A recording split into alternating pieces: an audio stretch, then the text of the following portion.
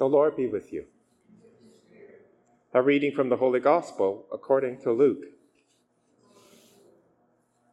From among the disciples, the Lord appointed 70 and sent them on ahead of him in pairs, to every town and place where he himself intended to go. He said to them, "The harvest is plentiful, but the laborers are few. Therefore, ask the Lord of the harvest to send out laborers into his harvest. Go on your way. See, I am sending you out like lambs into the midst of wolves. Carry no purse, no bag, no sandals, and greet no one on the road. Whatever house you enter, first say, 'Peace to this house.'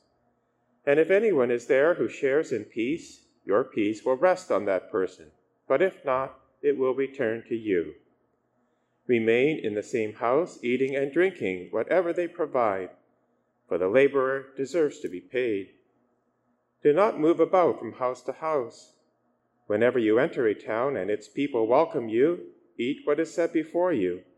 Cure the sick who are there, and say to them, 'The kingdom of God has come near to you.'" The Gospel of the Lord. Today we celebrate the memorial of Saints Timothy and Titus, two of the disciples of St. Paul, and of course followers of Christ. The readings give us three important aspects of how the church continues from generation to generation, is built up and flourishes.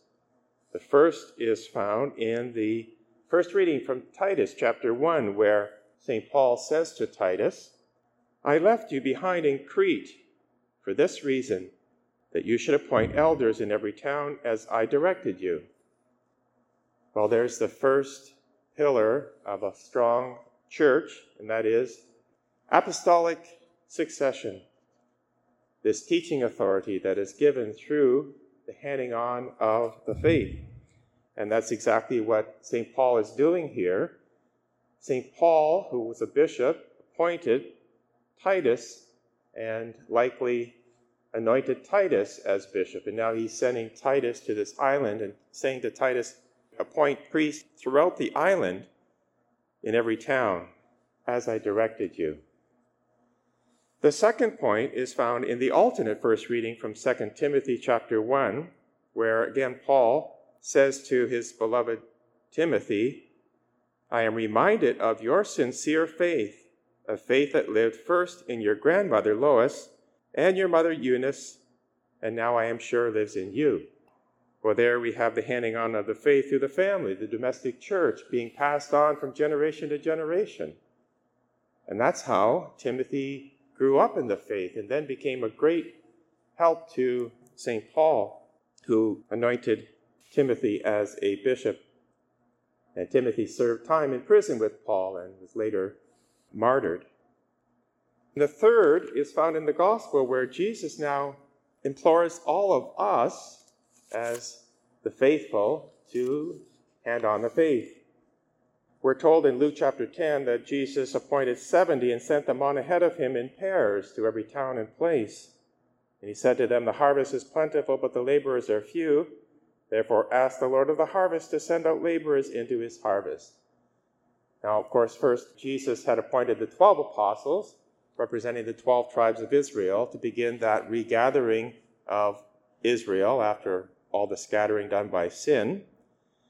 But now he's appointing 70. That number 70 is important because 70 represents the table of nations in Genesis chapter 10, the Gentile nations. And it also is the number of those who assisted Moses in Exodus chapter 18 to hand on the faith.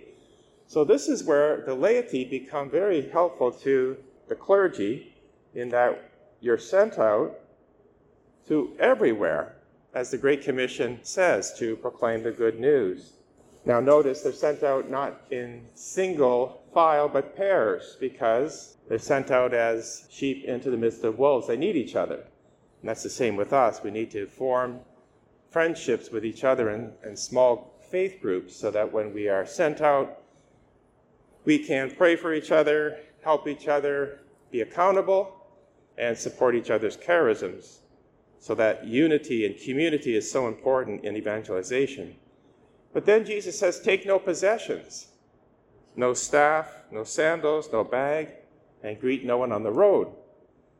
And that's important as well because he's trying to emphasize the urgency of the call and the single-mindedness of that mission. Not to be bogged down with all kinds of possessions and distractions, but rather rely on the grace of God. So those three areas that were right in the early church were instrumental in overturning the Roman Empire. That's why the faith spread so rapidly, because these three pillars were set up and they maintain today. And we're involved, every one of us. So let's thank God that he's calling us, because even more so today, the harvest is plentiful, but the laborers are few. Therefore ask the Lord of the harvest to send me and you, laborers, into his harvest.